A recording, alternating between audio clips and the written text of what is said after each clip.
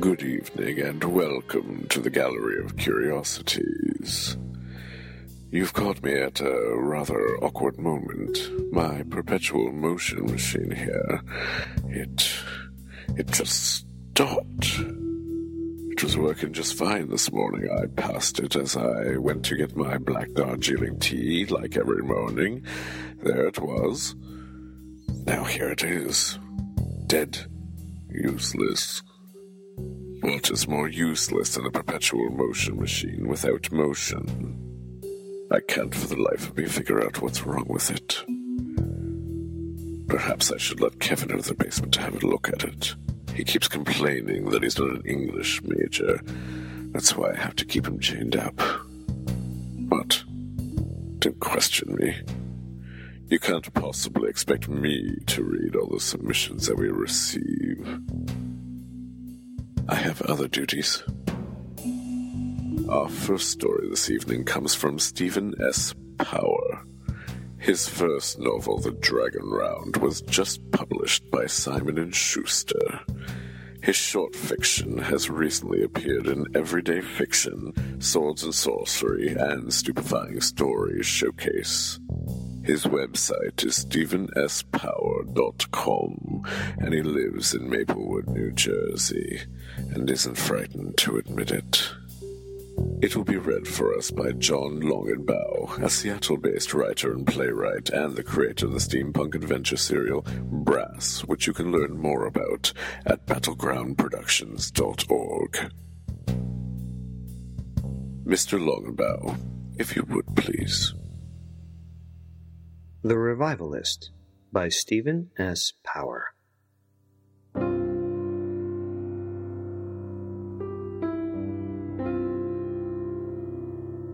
In 1908, George Poe, a distant cousin of the writer, received an invitation from a wealthy New York City couple. They had read in the New York Times about the recent demonstration of his breathing machine for a group of doctors in Brooklyn, and as collectors of curiosities and curious experiences, they desired a demonstration. Poe was hesitant. His machine was a medical device, not an engine of entertainment. For several years he had toured the country, promoting the machine to members of the medical establishment. Should they adopt it, he said, uncounted lives could be restored. Their wonder, unfortunately, was undermined by skepticism, professional prejudice — Poe was not a doctor — and even superstition. Giving a private demonstration, as if he were some parlor psychic, might prove fatal to his efforts. The invitation, however, also mentioned a fee, and even for a man who had built his chemical company into America's greatest supplier of nitrous oxide, that fee was tantalizingly large. Tours cost money, Poe considered. Development cost money. And the private demonstration would probably remain just that, private. The couple eschewed society, and little was known about them. Of course, he would tell no one, so Poe accepted. The couple lived in a townhouse far from the fashionable blocks. When Poe arrived, he was greeted by the couple themselves. They were as tan, lean, and muscular as ditch diggers. The husband wore a tropical weight tailored suit, a pristine white shirt, and a red four-in-hand. His wife wore a jacket and blouse matching his, a daring riding skirt, and a delicate red scarf wrapped twice around her throat. She shared his haircut, too.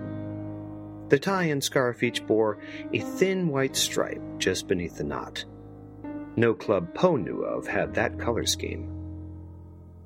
The husband's hand engulfed Poe's with warmth and goodwill. His wife accepted Poe's hand with an equal, if more graceful gusto. Poe's driver brought up the plain white casket which held the breathing machine. Poe asked where he should put it. The husband said he would take the casket himself and dismissed the driver with a gleaming tip. "Have you no servant," said Poe, "who might attend to that?" "We have no regular staff, Mr. Poe," the husband said, leading him and his wife into a study off the foyer. "As a practical matter, we're here too infrequently to keep one. As a philosophical matter, though, we've survived the South American jungles, the Asian and African deserts, the storms of all 7 seas, How could I be above a little lifting at home, or cooking, even cleaning? His wife's expression disputed the latter point. She said, "And it's a social matter, Mr. Poe. Too many people cede their real lives to their servants so they can submit themselves to the pageantry of society. They never realize that pursuing the needs of everyday life can be as adventurous as trekking in the wild." The husband placed the casket on a table covered in white linen. At one end sat a slatted crate with a black and brown puppy that catapulted itself out of a nap when he approached. The husband gave up his fingers for the puppy to gobble. "We've devoted our lives instead to climbing to the tip of every branch on the tree of life and marveling at the vistas. We would feel as alive as this poor puppy." "But please," his wife said, "we're going on. If you would care to begin." Poe bowed and assumed his position behind the table.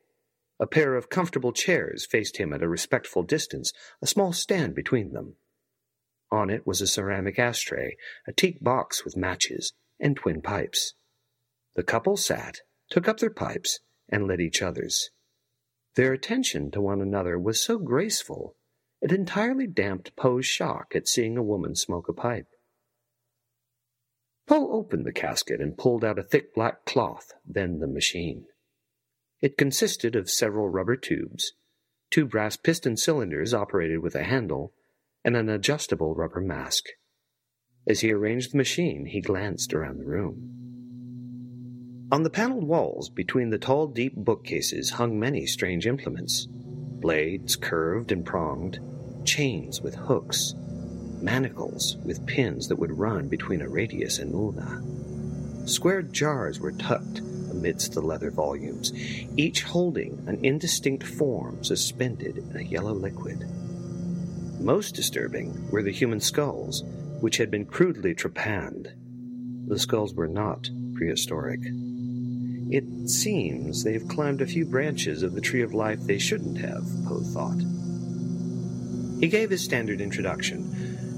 What you are about to see employs techniques that were introduced decades ago, but they have largely been ignored by medical science.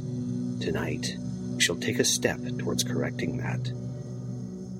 As a sweet smoke whirled from the couple's pipes, Poe took the puppy from its crate and wrestled it to the table. He said, "You may assist if you'd like, sir. You will see firsthand that there's no trick about my machine. My company may sell nitrous oxide, but I'll use none." The husband put down his pipe and went behind the table. At Poe's direction, he replaced Poe's hand behind the puppy's neck and stroked the animal. The puppy would quiet down for a moment, then lick his knuckles furiously. The husband protested, laughing to his wife's amusement. "He followed us home the other day," she explained, "and we've fallen head over heels for him. We hope he's an adequate subject. We'd hate to lose the little thing." "No worry about that," said Poe. The puppy soon exhausted itself and lay still. Poe handed the husband the cloth.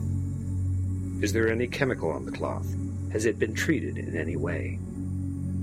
The husband held it up to the light. He clenched it, sniffed it, let the puppy sniff it. The puppy clamped down on it and shook it. "No," he said, "no different from the cloth on my bed. You should see the tatters he's made of it." "Thank you. Now?" Poe took the cloth from him, wrapped tightly around the puppy's head, and locked it in place with a twist at the neck. The puppy became a terrible imp, its tiny nails ripping at the husband's hands, its spine and legs twisting and spreading. His grip never faltered, even though he wasn't looking at the puppy. He was looking at his wife. She drifted forward in her chair until her toes were braced on the floor, and her hands clenched the front of the cushion as if to keep her chest from pressing any farther forward. She didn't breathe. Neither did he. When the puppy went limp, the wife did too. Her cheeks and brow shone in the lamp's yellow light. She pushed herself back and tugged gently at one end of her scarf. Poe undid the cloth. "Is it your opinion, sir," he said, "that the specimen is dead, not merely unconscious?" "Yes," the husband said. He lifted a little paw with a finger until it flopped off. A few drops of urine glistened on its belly. "And if you'll turn it over, please." Poe placed the mask around the puppy's head and cinched it tight. He started working the machine's handle. The cylinders pumped. There was a strange rhythm to it, 10 or 12 beats with one pump, then 1 or 2 with the other. The tubes whistled thin and tuneless. The wife held her pipe between her hands and her hands between her knees. Deep furrows appeared on her husband's brow. They were fixed on the puppy, lips moving together with Poe's. A moment passed. Another. Then it started to wiggle, and they both laughed. The husband held up the confused creature, and she applauded. Poe bowed. "You can imagine the number of lives this machine might save," he said. This was his usual conclusion, but it felt cheap here. He started to pack up the machine. The husband closed the casket, while his wife moved between Poe and the door. Mr. Poe looked at them with some concern. "Mr. Poe," the husband said, "have you ever used your machine on a man?" Poe looked from one to another. "No, I've never had the occasion." "What if I were the occasion?" the husband said. "That's a monstrous idea, sir." Poe wished he could have put more indignation into his response, but he had been too stunned to muster it. The wife stepped towards Poe. "You must want to know if your machine can fulfill its ultimate purpose." "The use of specimens is a scientific necessity," Poe said, "a moral necessity. It would be unthinkable to experiment on a man." "But unlike this puppy," the husband said, "I am willing. Why should my experience be any different?" "Because," here Poe's science failed him, "because you have a soul." The husband smiled. "And there we have it. This is our chance to test that theory, to see if death is just an empty sea or whether we do land on a new world. And what is that place truly like? Your machine, Mr. Poe, would let me travel there and explore, even to see the face of God, and then return to tell the tale. The greatest Columbus." Poe backed away from the couple, jostling the table. One cylinder clattered off and dragged the rest onto the floor. The puppy wailed. The wife picked up the cloth. "No need to hesitate over this. I would take care of the first step."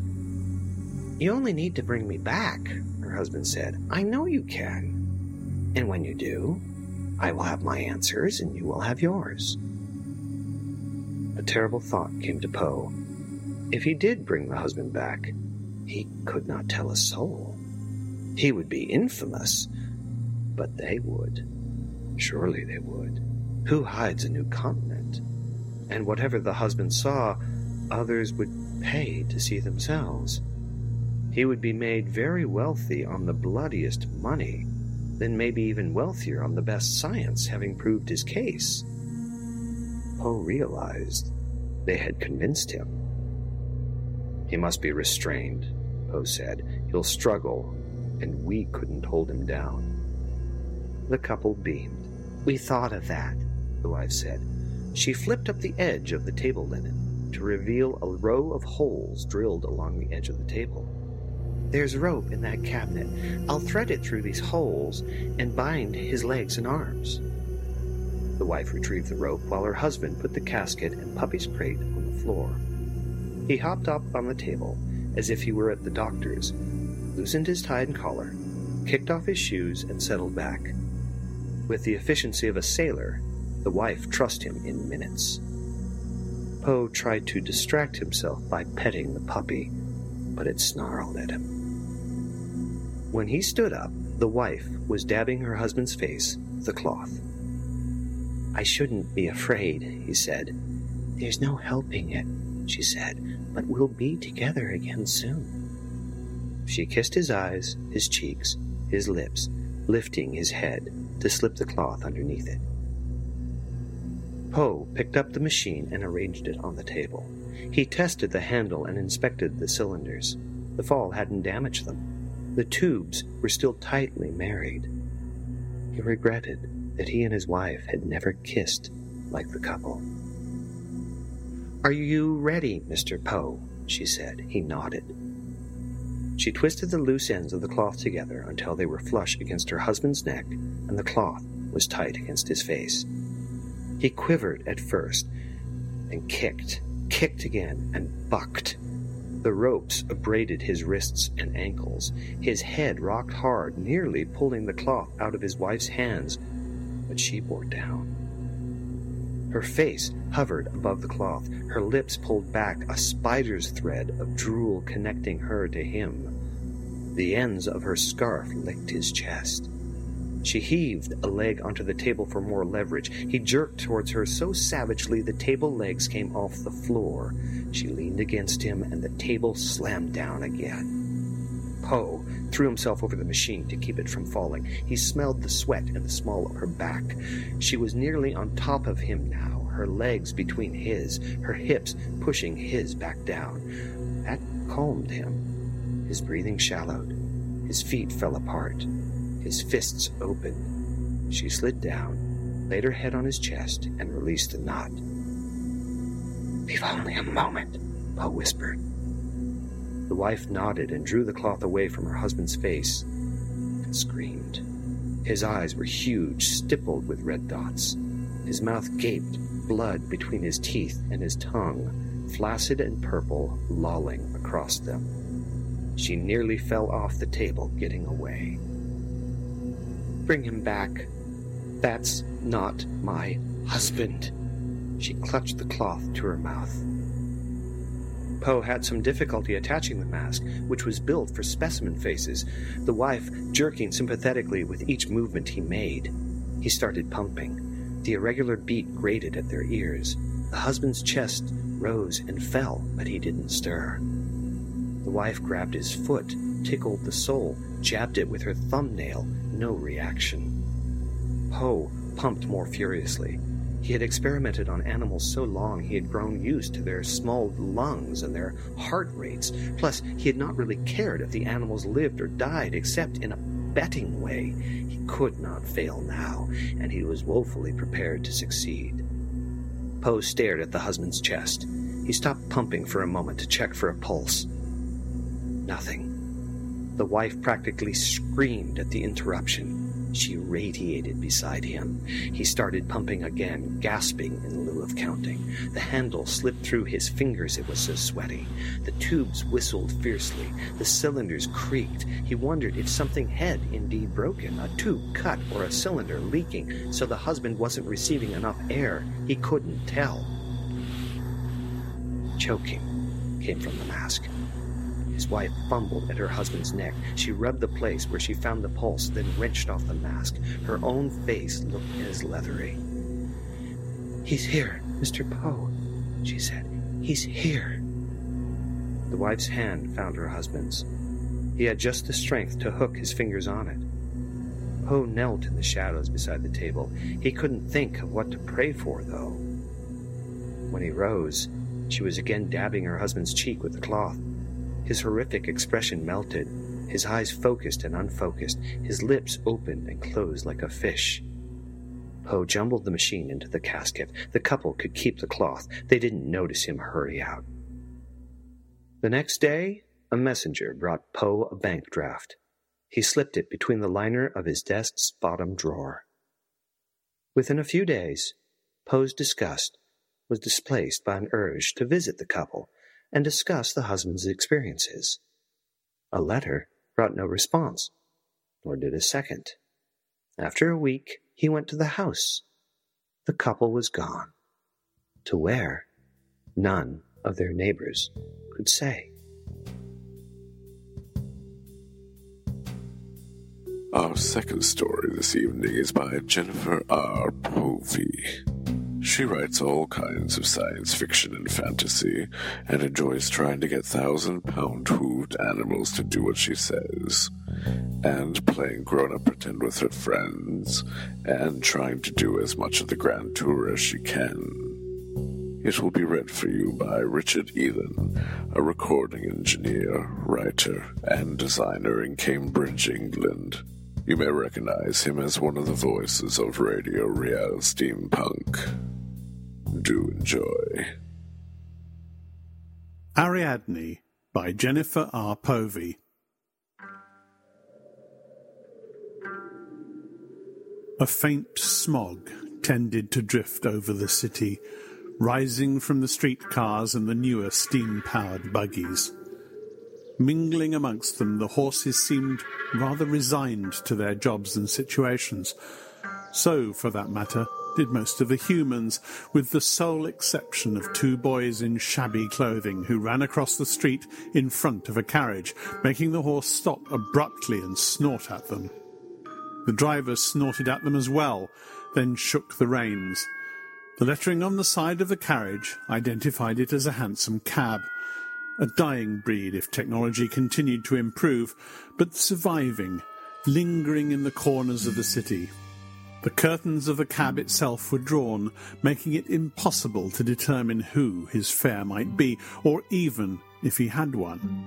From the fact that he flicked his whip to send the horse into a trot, though, it might well be assumed that there was indeed somebody behind those veils. Shod hooves rung on the cobbles, striking the occasional spark. A steam buggy rushed past at a pace far too fast for the city. The driver snorted again, turning the cab down a side street barely wide enough for it. Perhaps he was hoping to avoid the other traffic by this route, for he did not slow the horse near any of the doors and gates that opened out onto it, but rather urged it into another street. Eventually, he halted by a warehouse. A gentleman emerged from the cab, well dressed with the accoutrements of wealth, tossing a tip to the driver before vanishing within. Within was what one might be forgiven for mistaking for some suburb of hell. The heat was tremendous, and sparks flew from various directions. Men and boys, stripped to the waist, worked at multiple furnaces. The gentleman loosened his cravat, but made no other concession to the fire within. He made his way up an iron-wrought staircase and into an office above. None of the workers paid overt attention to his passing, for that was not what he paid them to do. Instead, they focused on the finishing touches on the beast within. For beast it was, a great one.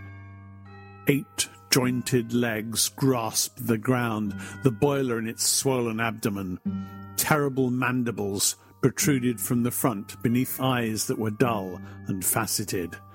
It was, indeed, a spider of great size, almost too large to fit down some of the city streets. Almost, for it could likely retract those great legs into stilts and teeter through smaller alleyways. In colour, it was black and burned. After some time, the gentleman came out, descending the stairs, to call, "Hankins!"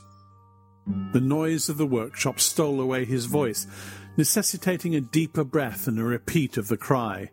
The man who turned wore plain trousers and nothing else, even his feet bare. Rather than attempt to respond over the workshop's clamour, he made his way, silent, towards the man who was his master. "How close to ready is she?"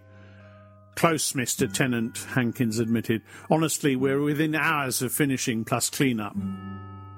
The gentleman smiled. It was not a very pleasant smile, but Hankins did not flinch at it at all, as if quite accustomed to that particular curl of the man's lips. "Good. Call me when she's done." She, because spiders always had to him that feminine feel, the female larger and more deadly than the male, the one in ultimate control. Not like the women he knew, the shrinking violets with their corsets and skirts. Women were weak, pathetic creatures that had only one purpose to them, and more of them, it seemed, were pushing that role aside, becoming unnatural blue stockings. Women were supposed to be weak. The female spider destroyed her mate. He passed the time with his papers, and eventually with a penny dreadful, some mystery in which the man's dog was as important as the detective himself, and the women swooned appropriately. Then she was ready, judging by the bang on the door. "Everyone out," he informed them, seeing that those dead eyes now smouldered red. She was huge close up. He walked to face her, looking up at those eyes. "Hello, Ariadne." The name, of course, was inevitable. She who spun the thread that guided a man out of the labyrinth, as she would guide him out of his labyrinth. She would make his name. She would deal with all those who said he was too nice, too mild-mannered. "Hello," Ariadne said in a deep voice, not very feminine. He would have to work on that. Ariadne's voice should be as lovely and deadly as she herself, not this grating. "So, are you ready?" She lifted one front leg, then the other, then moved all 8 in a static dance. The tap of her claws on the ground was music. "Then go." She tapped her legs again. "Go where?" "Anywhere, just as long as you make trouble." Because that was what she was supposed to do. Run amok, make trouble, make his reputation. "Why?" "Because that's why I made you. Go on." He made shooing motions, stepping to the side before she stepped on him. She would likely step over him, but he was not sure he wanted to risk it. She did step towards the door. Then she turned her head. "No. For the sake of the good Lord, go." Slowly, reluctantly, Ariadne tapped her way out. Sheesh, she was at least still intimidating. The panic when she was seen should be enough. He smiled at the thought of the injuries, of the blood, of the so-proper women screaming and fainting. If he was lucky, even some of the improper ones would do so, betraying their attempts to move beyond their sex. He did not, of course, follow her. It was not right for him to be there until somebody came running for him, demanding he stop his creation. But he thought about it, and he thought it was good. He went back up to his office and waited. Long hours passed, with no call on his telephone, or, more likely, a runner sent to get him. The newfangled devices were unreliable, and few people had them. Why had he not been called?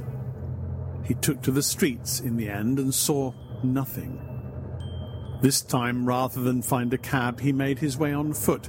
And yes, this was the way she had gone, no doubt spooking horses, no doubt. But he saw no wreckage, nothing to indicate great destruction. He did see part of a carriage fallen to the street where it had banged against the frontage of a building. He followed what he thus believed to be her trail. His Ariadne, and where had she gone? Well, she would come back eventually if nobody called him. He had programmed that into her, that desire to come home. But he had also programmed in destruction. Or so he had thought.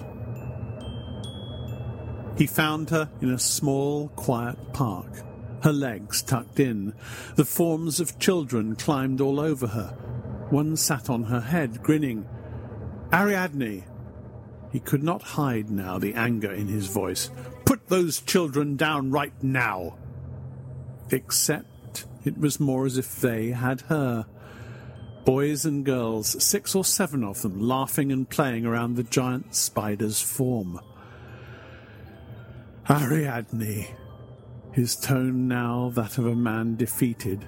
She was there, and they were there, and he knew no force could unleash the destruction he had intended now. She would not obey his word, and likely not the call to return. Slowly he walked back to his warehouse, up the stairs, into his office. Nobody was doing what they were supposed to anymore. Nobody, he sulked.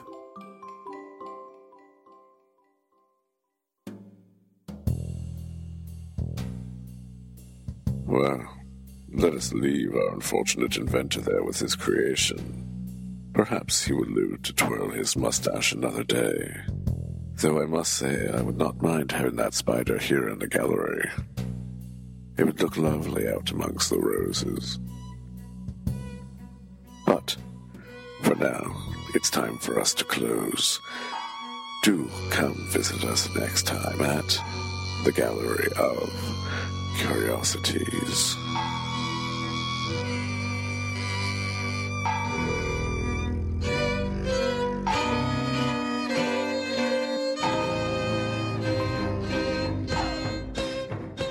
Gallery of Curiosities is produced under a Creative Commons International 4.0 non-commercial attribution no derivatives license.